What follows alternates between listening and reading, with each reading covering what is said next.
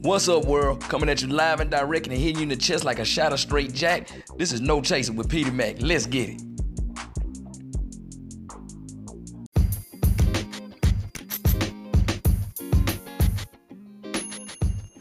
What's going on, y'all? This your country cousin, Pete McCorvey, a.k.a. Peter Mac, man. I know I'm sorry about the delay for my episode. I usually do them on Sunday, but I had to wait a little bit, man, because y'all know I'm in one of my favorite cities other than my hometown, Moss Point. I'm in Atlanta, Georgia, the A, a.k.a. the Trap. And right now I'm kicking it with one of my player partners, damn near my big brother, Mr. Sonny Gillespie, a.k.a. the legendary Sonny G. What's cracking, pimp? Man, what's good? I like the show. I like the show. I've been listening to the first 2 episodes, No Chaser. I got my own podcast, of course. Yeah, I forgot to plug that in. I'm sorry, bro. No, you cool. Effa Podcast. If you search on Spotify, Effa Podcast, EFFA Podcast, I'll pop up on that. Ain't y'all still running that off of Anchor too? Y'all run that off the Anchor app too, don't it? No. It's not running no more? No, we actually go to the studio to do it. I do need to get my own podcast on Anchor because it seems like it's really good quality. I didn't know that it was that good till I listened to yours. I didn't even realize it was Anchor until I heard the little the thing at the end. I was like, oh, Anchor is really doing that thing. So shouts out to Anchor and all this free advertising we've been giving them in the past minute. I actually found out about this app from Kirby, man. A comedian we know named Kirby. Okay. Woman, shout out to Kirby. Man, she got her hand in everything. This woman is a author, comedian, filmmaker, stewardess. She's everything but a thought, which surprises me. And she advocates hard for the thoughts too. Yeah. She's It would be hard on the thoughts for thought. I'm like, wait a minute, so you gonna advocate them being thoughts, but you mad because they out here doing what you said? Like a hypocritical dad. Hey, look here, man, don't be drinking and driving.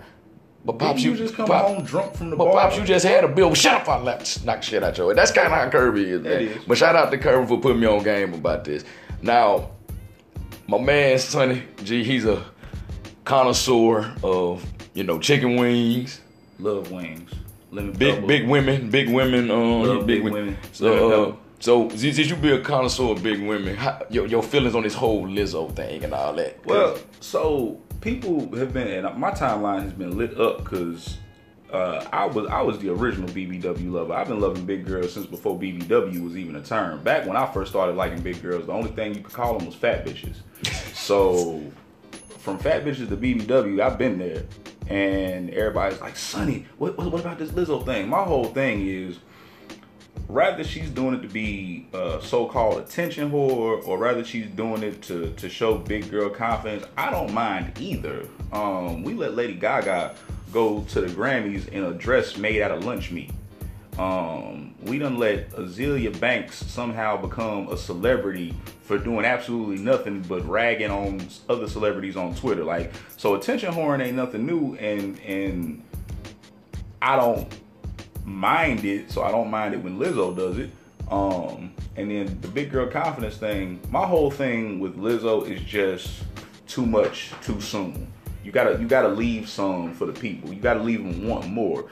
You can't just pop up showing your ass at the Lakers game one day and then show up twerking at the award show the next day and then show up crying on Instagram about how nobody's respecting you the next day and how it took you so long to reach this peak and everything like that. Like, slow down. We, those of us who are advocating for you and who are on your side, we see the struggle, we see the journey, we here for you. But quit trying to win people over on your side that obviously have no, intentions on being on your side. Like, fuck them. My thing is, like, cause everybody everybody else does it. Rihanna, nobody says. I said, no, when Rihanna does it and all the other celebrities not about it, they're attention whoring too.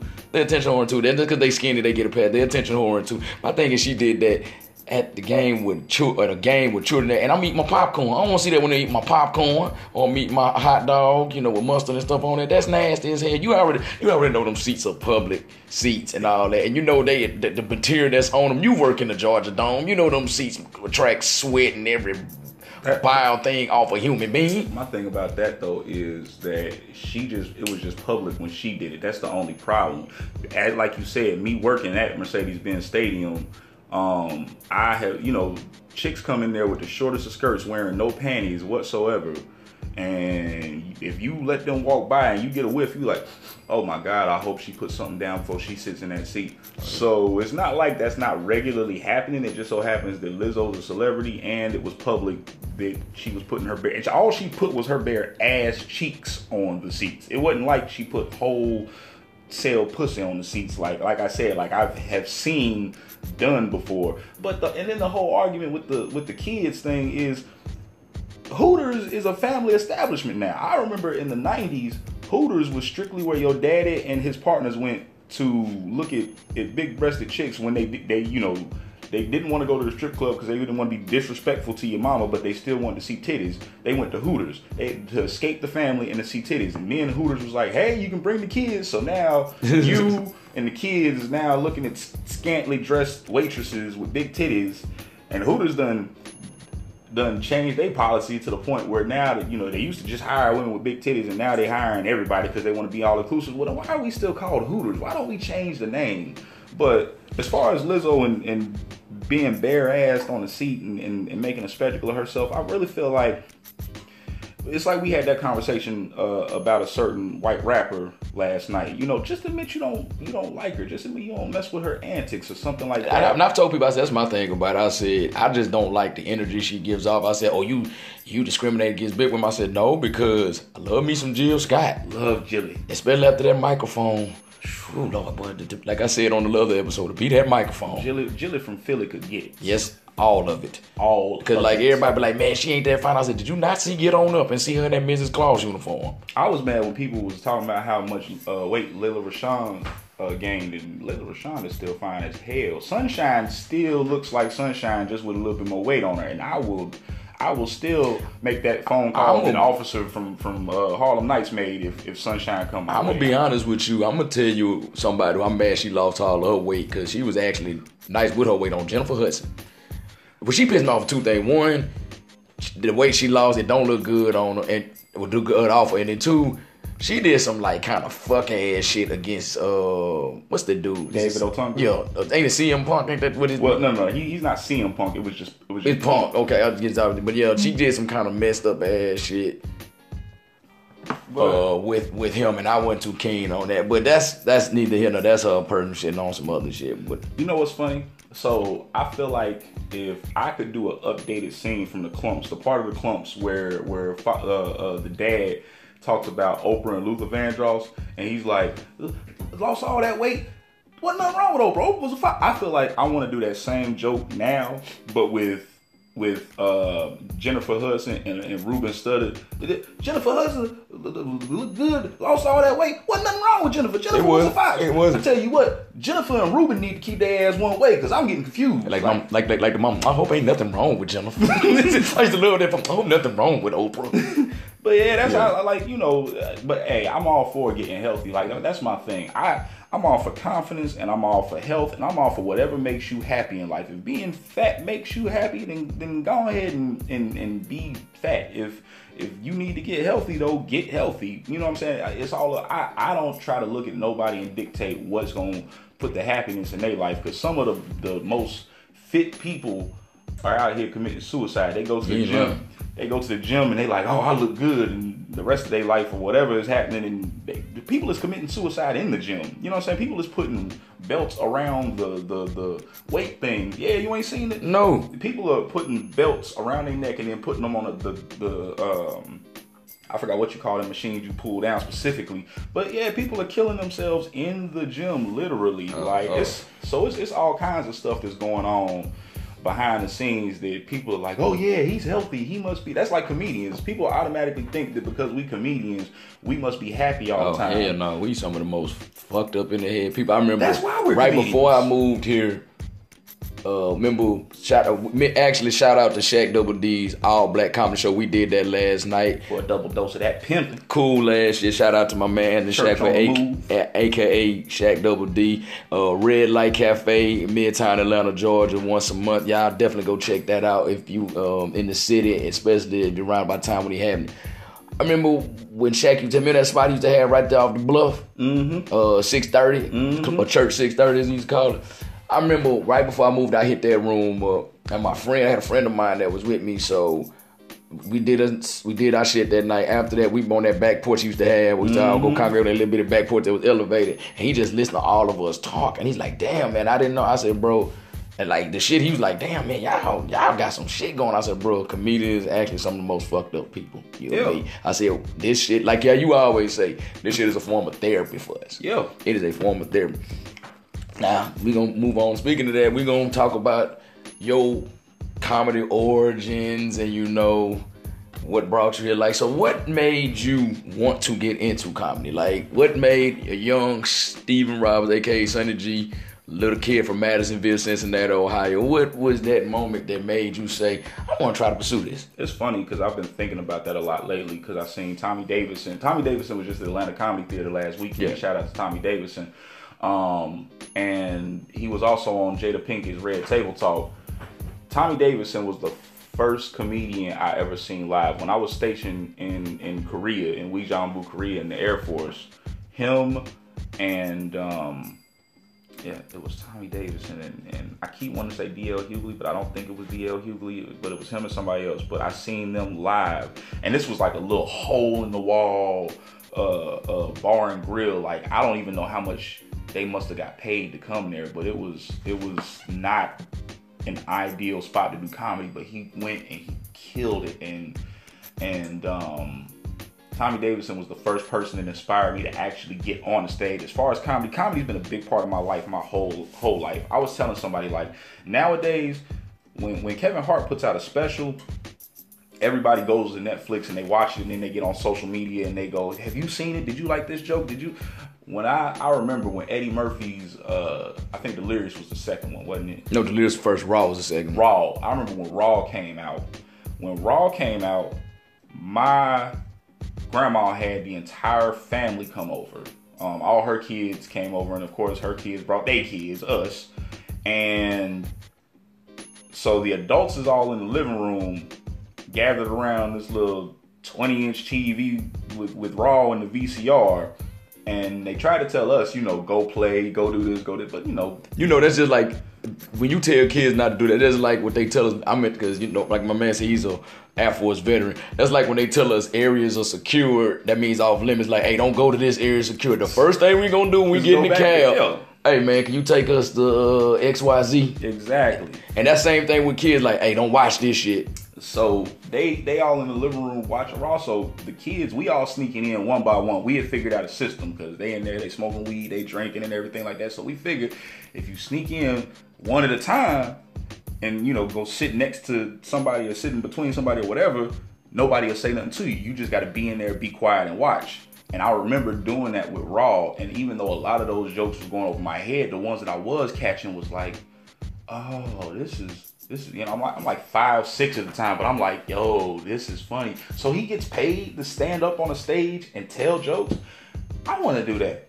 And then I spent the rest of my grade school years being too shy to be the class clown. I was never. Everybody always assumes that. It's like, are you a comedian? You must have been the class clown. Same here with me, bro. No. I didn't become the class clown because I got stationed on the Dewey in San Diego. And they were like, you want the class clown? I said, no, I actually was like Screech from Saved by the Bell. Basically, I was Screech, Steve Urkel, all the losers from the 90s shows was rolled into one was me. I was that's where Trap Nerd comes from, but we'll get into that later. So I was never the class clown. I was always, matter of fact, anytime I thought I was funny, somebody shut that down immediately. Shut your lame ass up, okay? But I always knew that humor was how I wanted to get across to people. I always wanted to be funny because I just felt like that was the best thing in the world to do, was to be funny, was to make people laugh. And so fast forward, I've never had stage fright. I've never met a stage or a microphone that I wasn't friends with. So I've always been in school plays. I was always that kid who read the end of the quarter awards and everything like that, and I would always throw in a joke here and there. And it wasn't until I joined the Air Force and no, sorry, I jumped ahead. I realized that I really wanted to try something. Here's the very first joke that I heard that really resonated with me. My grandma used to have, they called them party records. Yeah, back in the day. Yeah. They used to call comedy records party records because, again, like I was talking that was about, only for, like how you said with the TV. Adults. That was only for grown people while they drinking like martinis and, or in our case, Thunderbird, smoking cigarettes. And that kids weren't supposed to be down there. Right. So my grandma had a record player with all these records with Richard Pryor, Red Fox, Lenny Bruce, and all of them. And I remember I went and I played one of the Red Fox records, and he told a joke about three gentlemen who go to a bar, and a beautiful woman walks in. And so the three of them make a bet to see who can take her home. And all three of them go up and say something to her, and she rejects all three of them. So then all of a sudden, this real bummy looking dude walks in, and he goes straight to the bar, leans in, says something to her, and then they both leave together.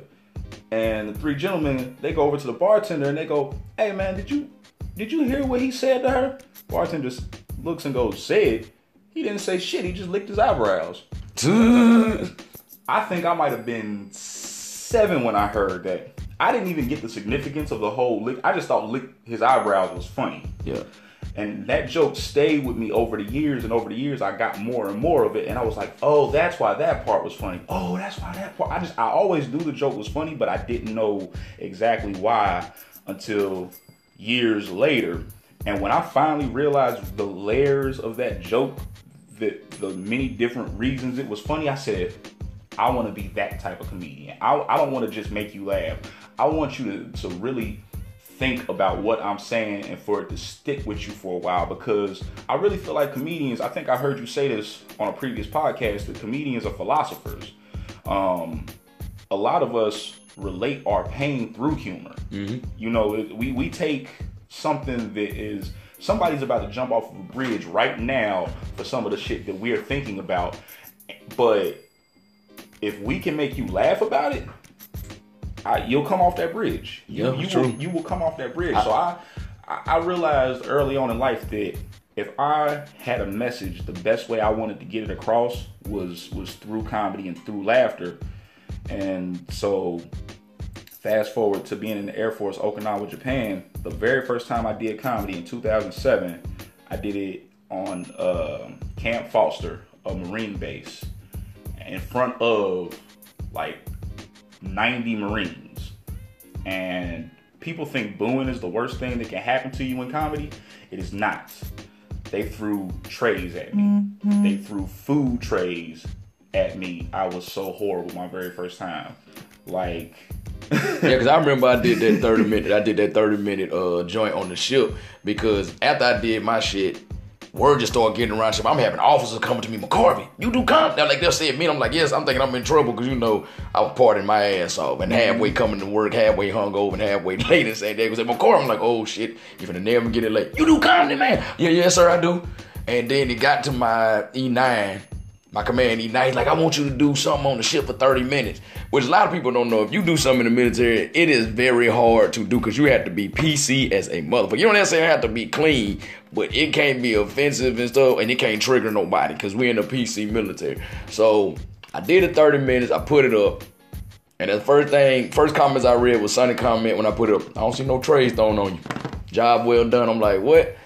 Because here's the thing a lot of people don't know. People would think, I had people who used to come to my comedy shows all the time when I was stationed in San Diego. And a lot of people would be like, oh, you got your friends from your ship coming. They're gonna applaud you. I said, people, let me tell y'all something. Military members, and these your friends in the military, they are some of the hardest people to impress. Oh, yeah. Because they will come straight. They'll come straight up to you. Man, I heard you doing your little comedy show. You know, anytime somebody put Little on some shit. I heard you doing your little comedy show tonight. Yeah, I'm doing my little comedy. I'm going to show up. Your ass better be funny, because you ain't funny. I'm going to talk about your ass tonight. I'm going to talk about your ass on the ship tomorrow. And then I get off, and I be at work the next day. We going through all the shit we got to do more.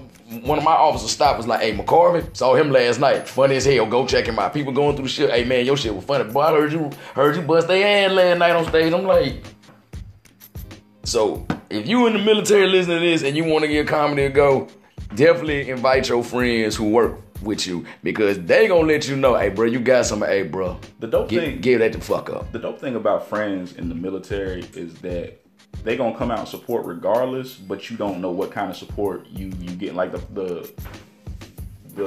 hosted a talent show in Okinawa one time, and shout out to my little sister, one of my best friends, Melissa Jackson.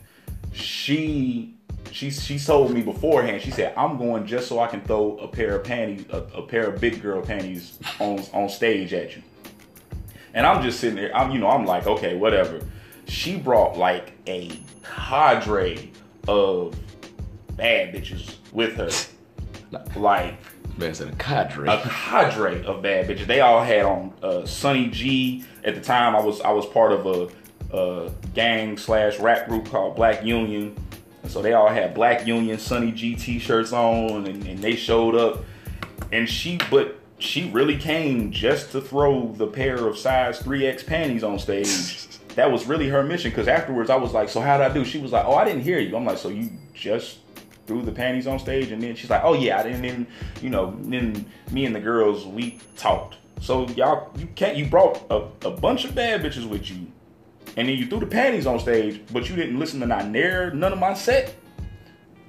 Okay, I'll take it. Because people still. No, because I remember that your first time, one of your first time doing the talent show, you was on Okinawa, that you were doing. I heard the Marines fucking with you, and even though I can hear the Marines fucking with you, and it's more than like about 5 of them here fucking with you, I heard Melissa's voice, keep going, son. I'm like, damn, one woman is drowning out 5 of these motherfuckers. Oh, she was ready to. Now that's one. No, that's one thing. I met her, man. No, she'll throw down. She was ready. She throw down. Fight. If she told. I'm talking about. She told them, y'all better shut the fuck up. And Melissa stands like 5'2". Oh yeah, she tiny. Just like what they think. Old boy said she's 5'2". No, Melissa really is 5'2", but she is. Firecracker don't even begin. Like, oh, that's a whole TNT. That's a whole TNT. That's a whole TNT case. That's a case of TNT right there. Like, as a matter of fact, I talk about it all the time. I used to fight Marines like every weekend, and if I couldn't call nobody else if I was in a fight, I could call Melissa. Like, I never wanted to call Melissa, but if she seen me get into a fight with Marines, it was a wrap. Here she come, and I'm like, hold on. She fought a nigga that she was fucking one time for me, but that's another story. No, we ain't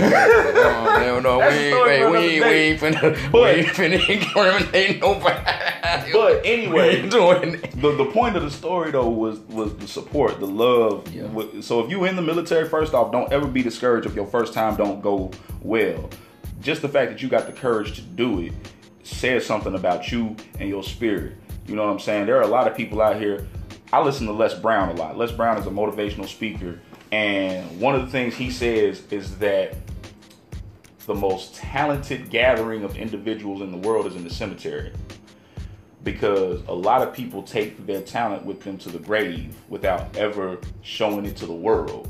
They're too scared or they're too afraid or whatever. Just the fact that you are willing to put your talent out there speaks volumes about you. So don't ever think because I put myself out there and it didn't work out, oh, well, I'm never doing this again. No, do it again. You can keep doing it until you get the preferred results. I am the most disrespected comedian in Atlanta. Anybody listening to this, I'm talking about if you say Sunny G, you only gonna get 1 of 2 reactions. Sunny, yeah, that's my man, I fuck with him. Or Sunny, man, fuck that nigga. Like, those are the only 2 reactions you were gonna get if you say my name in Atlanta.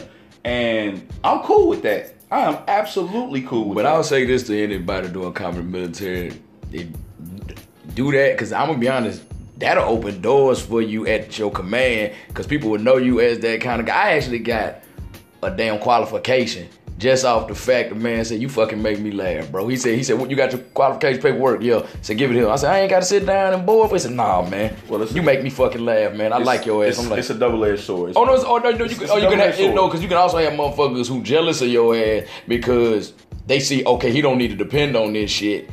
He got something else going on outside of him. It ain't even just the jealousy. It's also the people who So once motherfuckers like found out that I was pursuing comedy my last year in the Air Force or whatever, oh, you Mr. Funny Guy. All right then, how about you read the base commander awards and stuff? Which mind you, I said, I've been the proctor for shit since I was a little kid, so that's not the issue. But it's the fact that they were doing it maliciously. It wasn't that they thought I was the most qualified or anything. You a comedian? Well, we need you to do this. Oh, Mr. Funny, you know what I'm saying? Like it's a double-edged sword. It's gonna be folks that actually genuinely support you, and then it's gonna be folks that feel like I'm gonna exploit this talent. Not necessarily that they jealous of you, but you have this talent. It's gonna be somebody who doesn't like speaking in public. Yeah. So because your sergeant, your immediate supervisor sergeant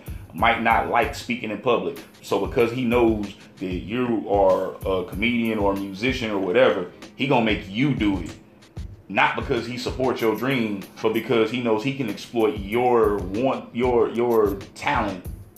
I'm quick with them. I hit them with a one-liner. Like if they give me, come on, McCarvey, this ain't like being on stage. Yeah, who's funny now? I said, me when I filed this EO complaint against your motherfucking ass.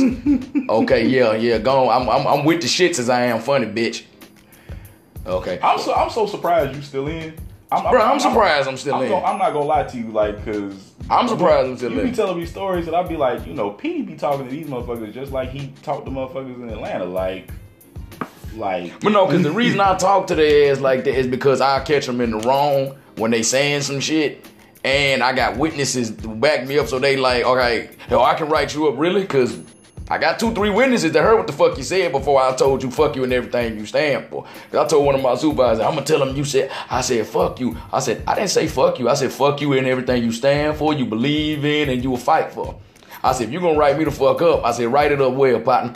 And they said, and I said, yeah, by the way, I got 2 or 3 witnesses that heard you call me out my name too. So if that's how you want to play it, champ, we can go there. You just reminded me, like, there's a lot of manipulation and coercion going on. It goes on, and of course it goes on in all aspects of life, politics or whatever, but especially in the military, because like you were saying, those witnesses, I've had situations where I've been in the right and I've had witnesses, and then those witnesses won't step forward, or they've been coerced into you'll ruin your career if you side with Airman Roberts and this, that, and the third. Well, here's the thing about me, they can't hold that against me. I already got an NJP on my record, because like I remember when I first got back, one of my supervisors tried to write me up on some bogus shit, and my other supervisor said, no, you're not gonna do that, and because he handed me the counseling, and I'm looking at him like, bro, I got an NJP, this is child's play. Right. This is like you basically said, well, I'm going to send you to ISS. Motherfucker, I got suspended for 2 weeks 6 months ago. That's funny. One day ISS ain't going to kill me. That's like, I got an Article 15, but I appealed it. But I got an Article 15, and so after I got my Article 15, I got a new supervisor, a new tech sergeant, and they kept trying to threaten me with LORs, and I was the same way. I'm like, I have an Article 15. What do you think an LOR on my record is going to do? Like, what does a letter of reprimand mean to somebody who is technically supposed to be getting dishonorably discharged from this motherfucker? I don't know, but like, we finna move on from that. We'll go off on a whole damn your tangent. PTSD flaring up. Well, I can't really say it ain't even PTSD because you still in there. It's just TSD. No, you know what's funny? You have TSD. You know what's funny? I'm gonna say, fuck you. You know what's TSD? That's funny to me. I'm sorry. Fuck you. I ain't got no company. I won't say fuck you, asshole. You know what's funny to me? When I come back from deployments, like remember when I came back from that 10-monther in 2015? Man, remember, shout out to Carlos Miller and Clayton English. Y'all know them. They wear respect committee. Carlos Miller is with 85 South Show with Chico Bean and Wild and DC Young Fly, Annie on Wild and Not. Real cool dude. I didn't even think Carlos remember who the hell I was when I came back. Cause this is when Carlos blew. He was already blew up. I mean, I already like looked up to the man like this is my Obi-Wan Kenobi. But this is for the world knew him. So I come back, him and Clayton English. He won Last Comic Stand about 2-3 seasons ago. About 4. About 3-4 seasons ago. So I come back. They acting like I'm a fucking Lorenz Tate coming back on there. Young Blood, how was it, Young Blood? Back to the world. You back to the world, Young Blood. But then there was some other people, a couple other comedians I know that came up to me. So, Peter, how was it? You good? You want to talk about it? Like, how was it? How was it? I said, you want to know what it's like to see a man's head blown off? I said, you know what that's like to see a man's head blown off, his guts in your hands, bullets whizzing past your head? I said, You don't know what that's like? I said, well, shit, I was hoping you could tell me. I ain't seen none of that shit. My deployment's been easy. That's like my deployment cakewalk. That's like I'm literally robbing the church's money. Church meaning the government, because I'm literally just sitting on my head just cooling. I ain't gonna lie. Because you know you're a very passionate dude. So you only, in my opinion, you have 2 levels, 0 and 100. Oh yeah, ain't no in between. And so it's funny because I was with you that night, and when people was asking you, I thought your response was gonna be like Ed the Third on Boondocks. How was it? How was it? It was whoa. I mean, show they had bitches, but they had that carpet shit over their face, and you can't really see. So, and then they stopped taking me out on patrols because I was shitting myself, and so they called me Stink Bomb, and they said I was giving away the location. I thought you was gonna go into like that type of mode. It was funny. I remember that night very clearly. I swore I was like, oh, PD about to go. Well, nah, cause after being in the military, like I still 0 to 100, but it's like you deal with so much stupid shit. Cause I remember my boy Marlon Ballard, who performed with us that night. Shout out to him. It's another comedian here that was kind of in my personal space. You know, I've been deployed. Mm-hmm. Especially on the Navy ship or on the destroyer. You don't got that much personal space. He kept us in my personal space, half acting. I just said, hey, my brother. I said, look, man, I just came back from 10-month deployment. I kind of been stacked on top of other niggas for like 10 months. I'm gonna need you to bag the fuck on, man. Just like take it over there a few feet. He like, I said, no, you cool, bro. Just, I need my space, bro. I ain't had space in 10 months. And Marlon was like, man, I said, bro, I didn't deal with some. But you know what's funny about that night? We ended up going to Blue Flame. It was me, O.D. Odell,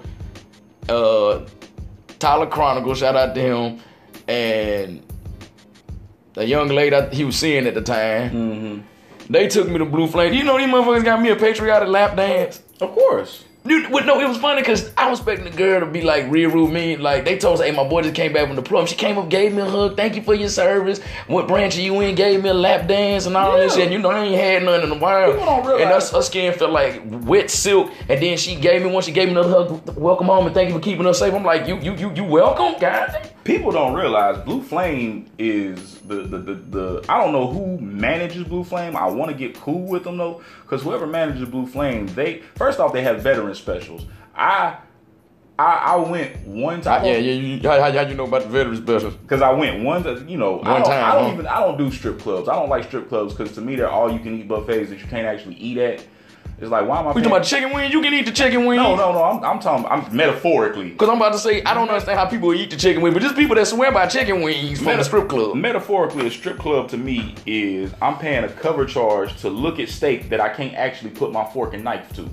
You mean you can? You just gonna have to pay a hell of a lot to put your fork and knife to. I can pay the cover charge to sniff the steak, or I can pay quadruple the cover charge to actually I might as well just pay triple, or I might as well just anyway. The point I was making was that I went to Blue Flame one time and I showed my ID, and my ID says veteran on it. And the guy at the door goes, "Oh, you a veteran? Oh, hold on." And he calls the manager over. The manager looks at my ID, and the cover charge I think is normally 10 or 20. I can't remember. I got in that bitch for $3.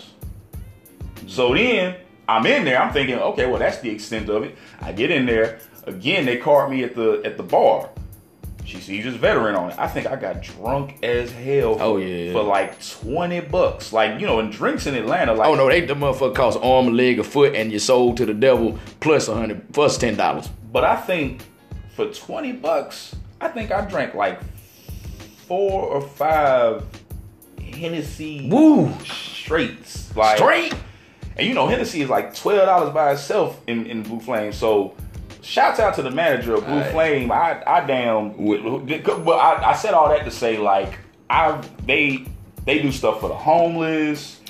For real, they do stuff for the homeless. They do stuff for single moms. Blue Flame is actually a very philanthropic organization for it. People just think strip club and wings. Whoever is running Blue Flame is doing a lot for Atlanta. They might have been the reason Keisha Bottoms got elected, to be honest with you. I wouldn't be surprised if they found out later.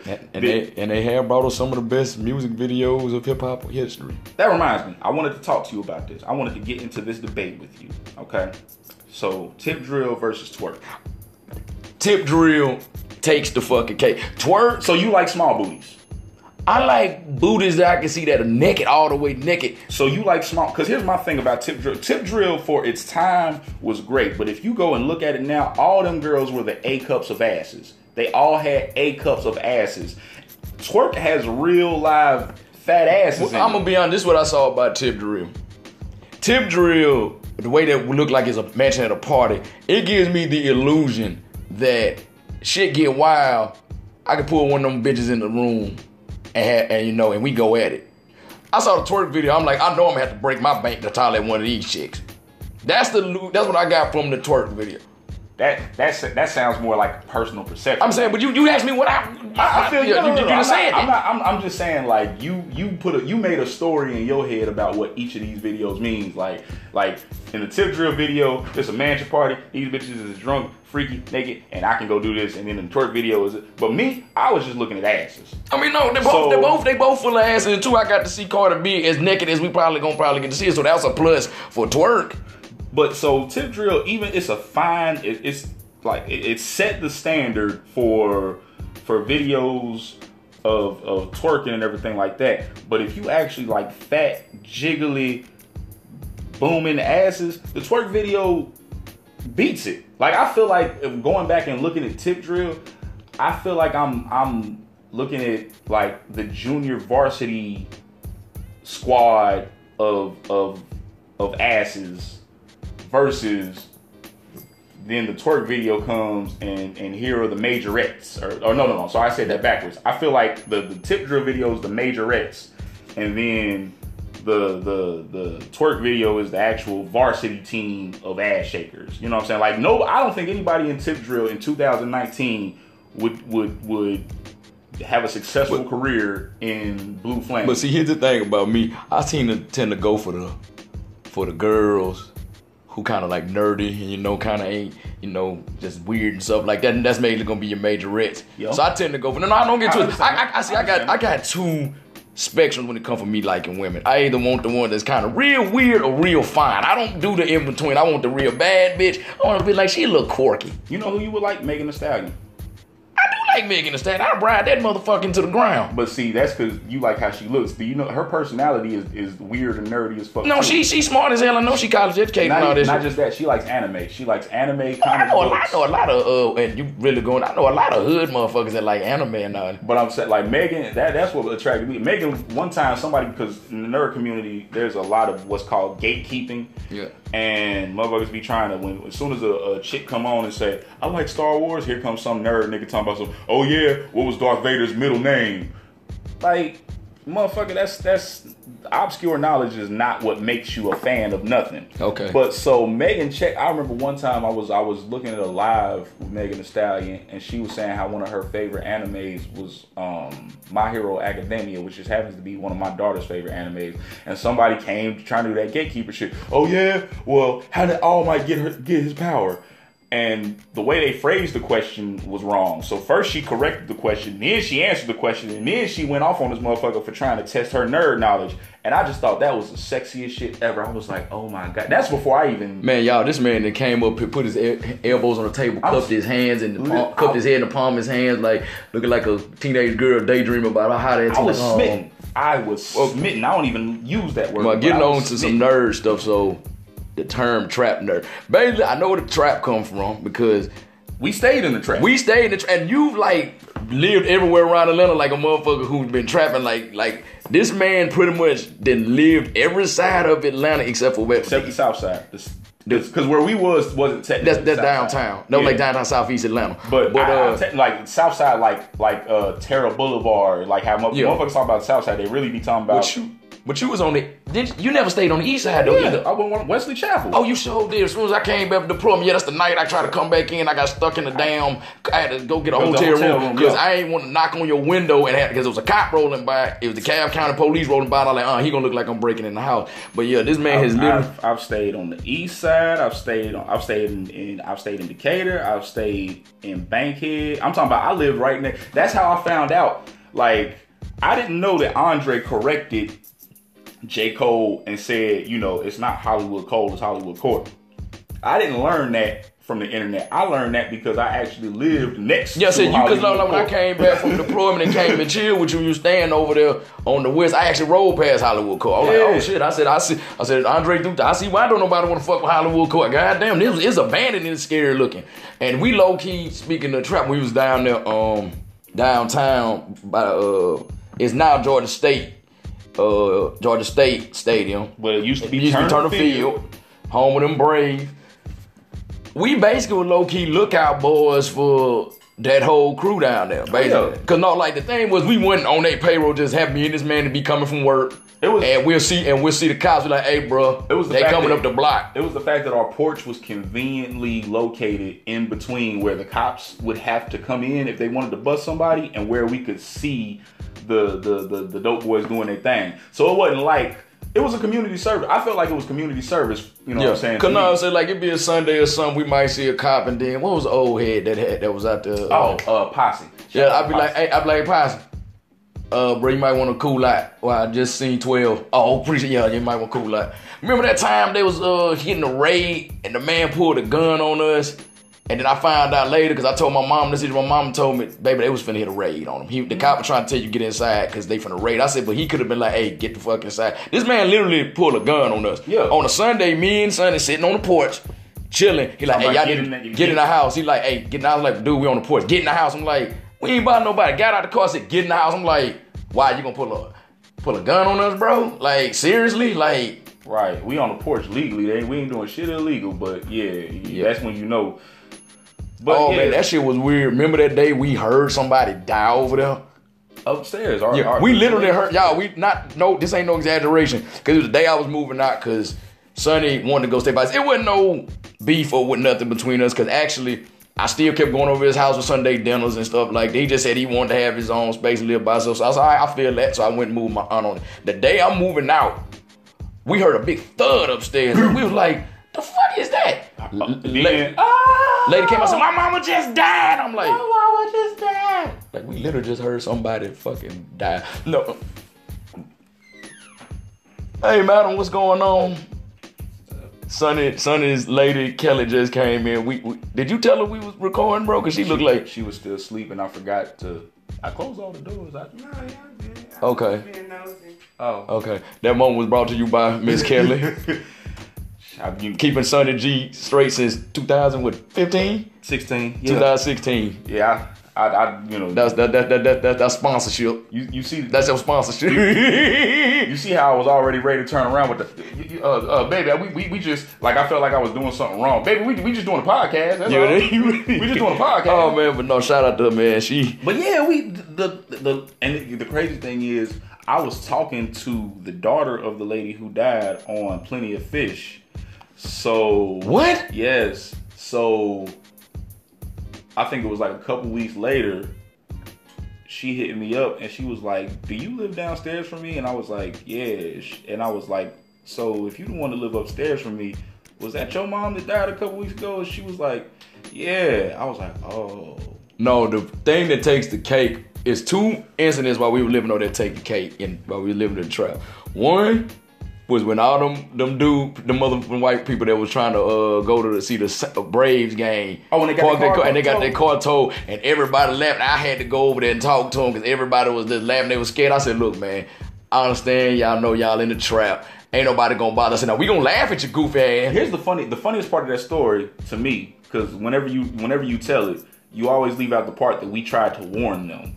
We did try to warn them. Because matter of fact, that was the one time we was doing something in my car that was just one day we just decided to sit on the front and drink beer or something. Yeah. I forgot what we was doing, but we just said, you know what? We gonna sit out front of the building today and we just gonna drink. And the white people we like, hey, y'all sure y'all wanna leave y'all shit over here? Like, hey, you positive? You might not. Well, I paid the guy $20. That you technically just got robbed. But if I was you, I would not leave your car there. Me and Petey sat there and tried to. No, we tried to talk three people, not three people, because we both had two tall boys. Cause I think I went to the liquor store. We got two tall boys. We lived right across the street. Yeah. So we got two tall boys. So we sitting there by the first people like, hey, I don't think y'all want to leave it there. Then so like, I don't think it's the third people. We looked at each other. We like, no. We like, fuck it. We clanked up the damn tall boy. Fuck it. I said, it's a bold move, Cotton. Let's see how it plays out. They came out there game. When I tell And they was nervous, and everybody, I'm looking at everybody like, man, y'all ain't gonna say nothing. And I was like, and then Sonny was like, Sonny,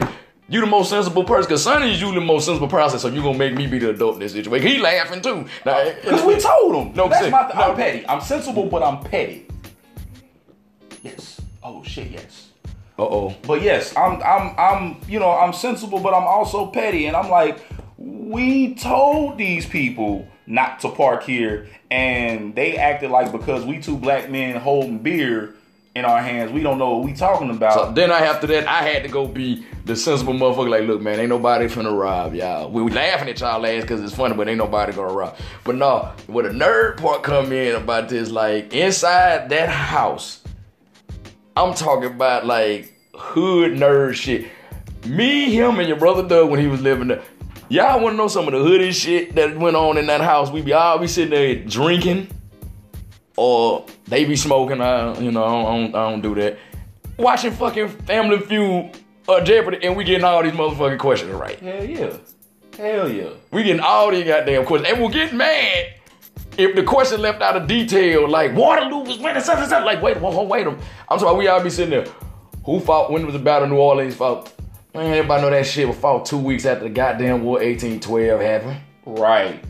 Nah, like, so the whole thing with Trap Nerd is, and I've explained this, so now it's cool to be a nerd. You know what I'm saying? The 2010s have changed the word nerd completely from being disrespectful to being a term of endearment. It's almost like it's the new N-word, literally.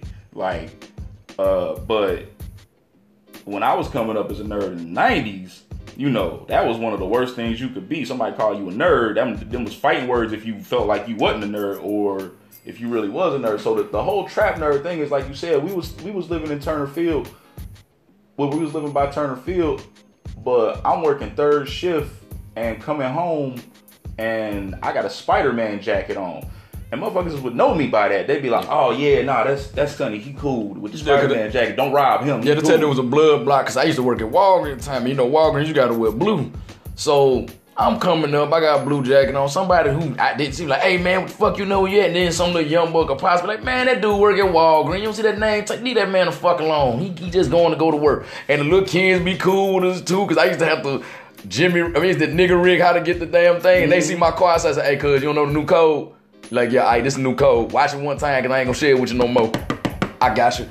Man, shit. So, I've always been like you talked about, I done lived in every corner of Atlanta, and I've never had any kind of fear of, because I grew up in Madisonville, part of Cincinnati, Ohio, which is, if I had to compare it to anything that rappers talk about, I would say it's the Brownsville of Cincinnati. Shout out to my boy Get It, man. Dude I met on deployment. He from Brownsville, never ran, never real. Brooklyn, stand up, baby. Yeah, like if you from Madisonville, all you know is hustle and survive. Those are the only two things. Oh yeah, you definitely did that, boy. It be times I remember we come in, I'm like, man, how we gonna make it? And then I'm like, damn, we made it to another month.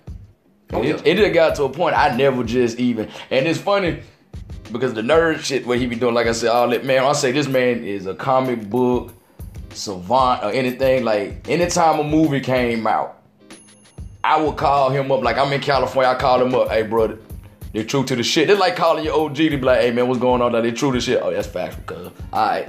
Because, like, I got a chick I was talking to like that. She's in the Army I was talking to. And she said, oh, you trying to run a Jedi mind control trick on me? Jedi mind control on me. I said, so you basically call yourself weak-minded. She's like, what you mean? I said, Jedi mind control only works on the weak-minded. And she like, I said, damn it, son, it's shit. Because I remember you told me that, it's like, yeah, you said Jedi mind control only works on the weak-minded. It does. So I said, you basically just call. He said, why? You kind of, I said, no, I learned that from my boy. So that's why I went after we saw fucking Suicide Squad. And you knew I was pissed because you know who my favorite villain is. Oh, yeah. And I like, and shout out to Jared Leto's Joker. But like, in the nerd community, he's the least liked Joker, and I felt like that was a very great concept to make Joker contemporary. Because you know I like the Joker, so I was in the theater like 8 fucking minutes. Oh yeah, no, he had 8 fucking minutes. So I called you. I was like, I gotta call my boy. I said, hey Sonny, what the fuck? You're like, what the fuck? I like, Joker? Yeah. I was like, no, he actually put me on game about when I was stationed in San Diego. I didn't know Comic-Con was as big as it did, because like I had got out there when Comic-Con was going on. So I put up a status saying, man, in San Diego, what I'm gonna do? You like, bro, Comic-Con. That's it. I just looked up your base. You literally right down the street from Comic-Con. Was anybody, if you stationed in San Diego, California, on Naval Base San Diego, aka 32nd Street Naval Base, you literally right down the street where they have Comic-Con at the San Diego Convention Center. So he's like, bro, you literally right down the street. I said, bro, that's some nerd shit. He started showing me them pictures of them girls in that cosplay. Man. He's like, you still think that's some nerd shit now? I was like, damn. So I jump in the shit. Man, shouts out shouts out to my daddy, because I don't think this is PC for 2020, but his favorite thing to say back when I was a kid is there's preverts, perverts, and proverts. A prevert is a pervert who doesn't realize his potential yet. Everybody knows what a pervert is, and a provert is someone who's perfected it. I like that. And so, as a self-proclaimed provert, if you've ever in your life wondered what slutty Pikachu looks like, go to Comic-Con.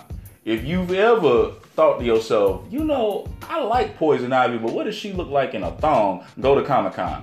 If you've ever wanted to know what the plant from Little Shop of Horrors looks like with boobs, go to Comic-Con. Oh, no. You will find. Oh no, bro. That's what we used to do. Like cause like I said, we'll hop the train, cause it's a straight shot downtown. We be already pregame, so by the time we catch all them, cause like Comic-Con is right across the street from the Gas Lamp District, which is downtown San Diego. Mm-hmm. So they gonna go bar hopping. Ain't nothing but bars all along Fifth Avenue, cause Fifth Avenue is the main drag, and it just branches off from there. So we used to go down there and catch all of them.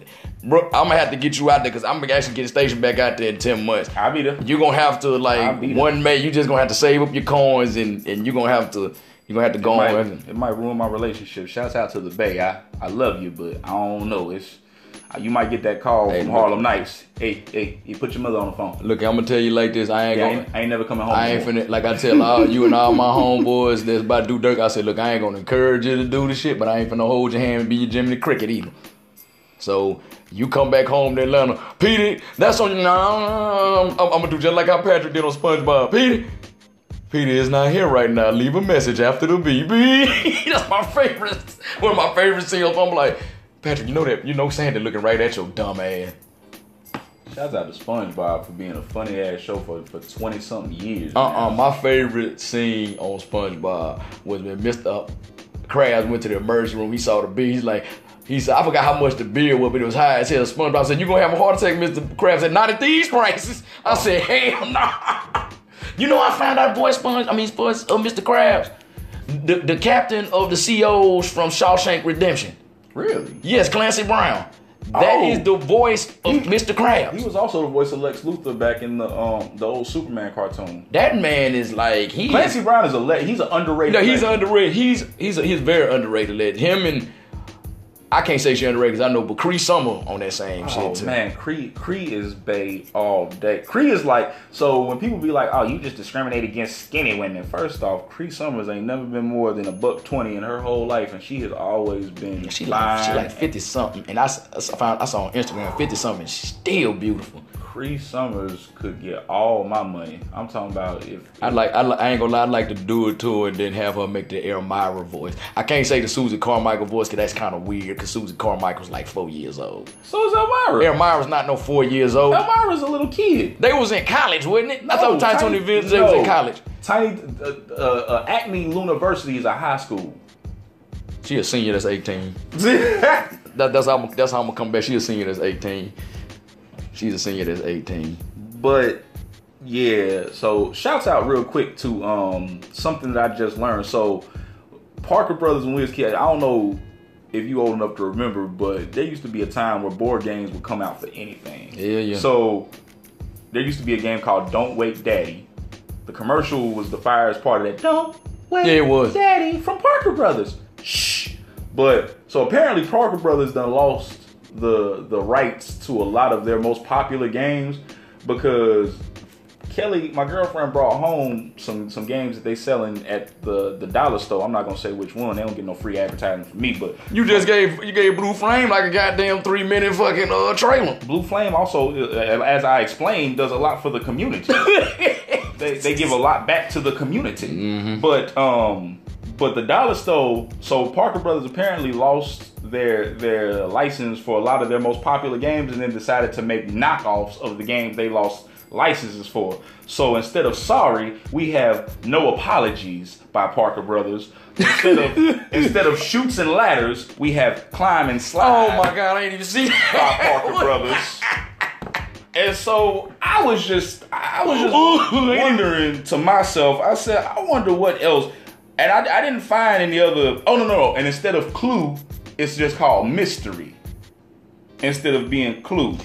So, what about Guess Who? So Guess Who is who this is? I didn't even come up. I guess Guess Who, but like who this is? I didn't even come up with one for Guess Who, but man. So I came up with a list of games that I feel like Parker Brothers should, since they done lost their license for their games, the game of existence, life, and bubble-tastic behavioral issues, bubble trouble instead of trouble, confectionery snack zone.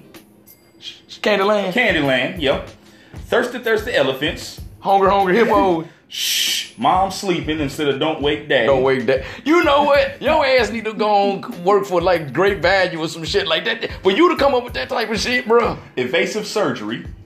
Operation. Yep. Hamster escape room.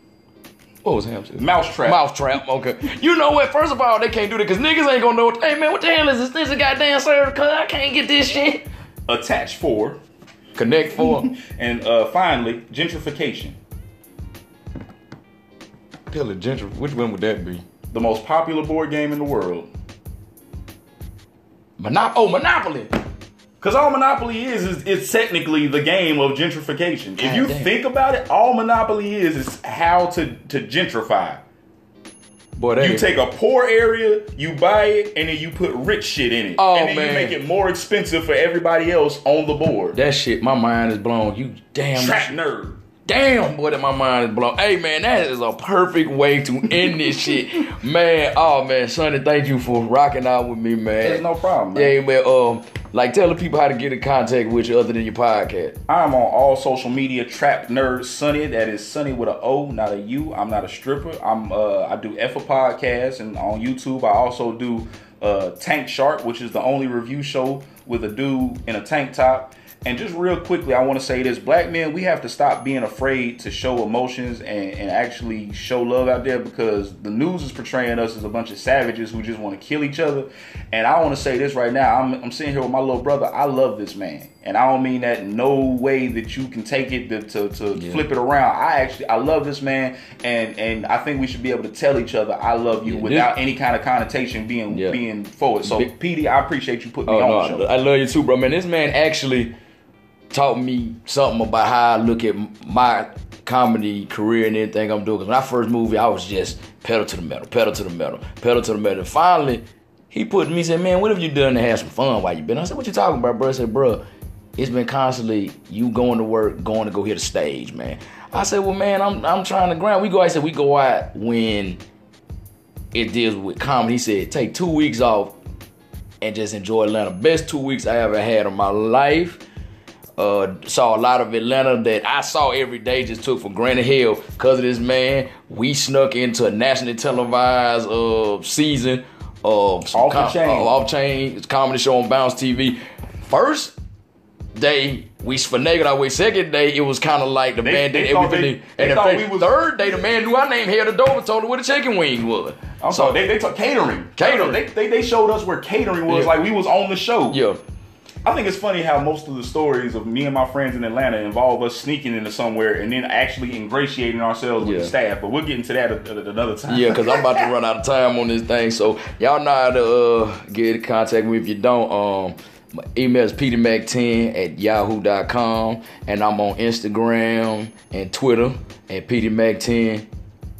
And, you find me on on Facebook, Pete McCorvey, or you type in Peter Mack, come on. So I'm gonna end it like how I always end it, like the way my boy Big Keith used to end it. Be cool, stay calm, and get paid. That was some food talk for y'all ass. Later.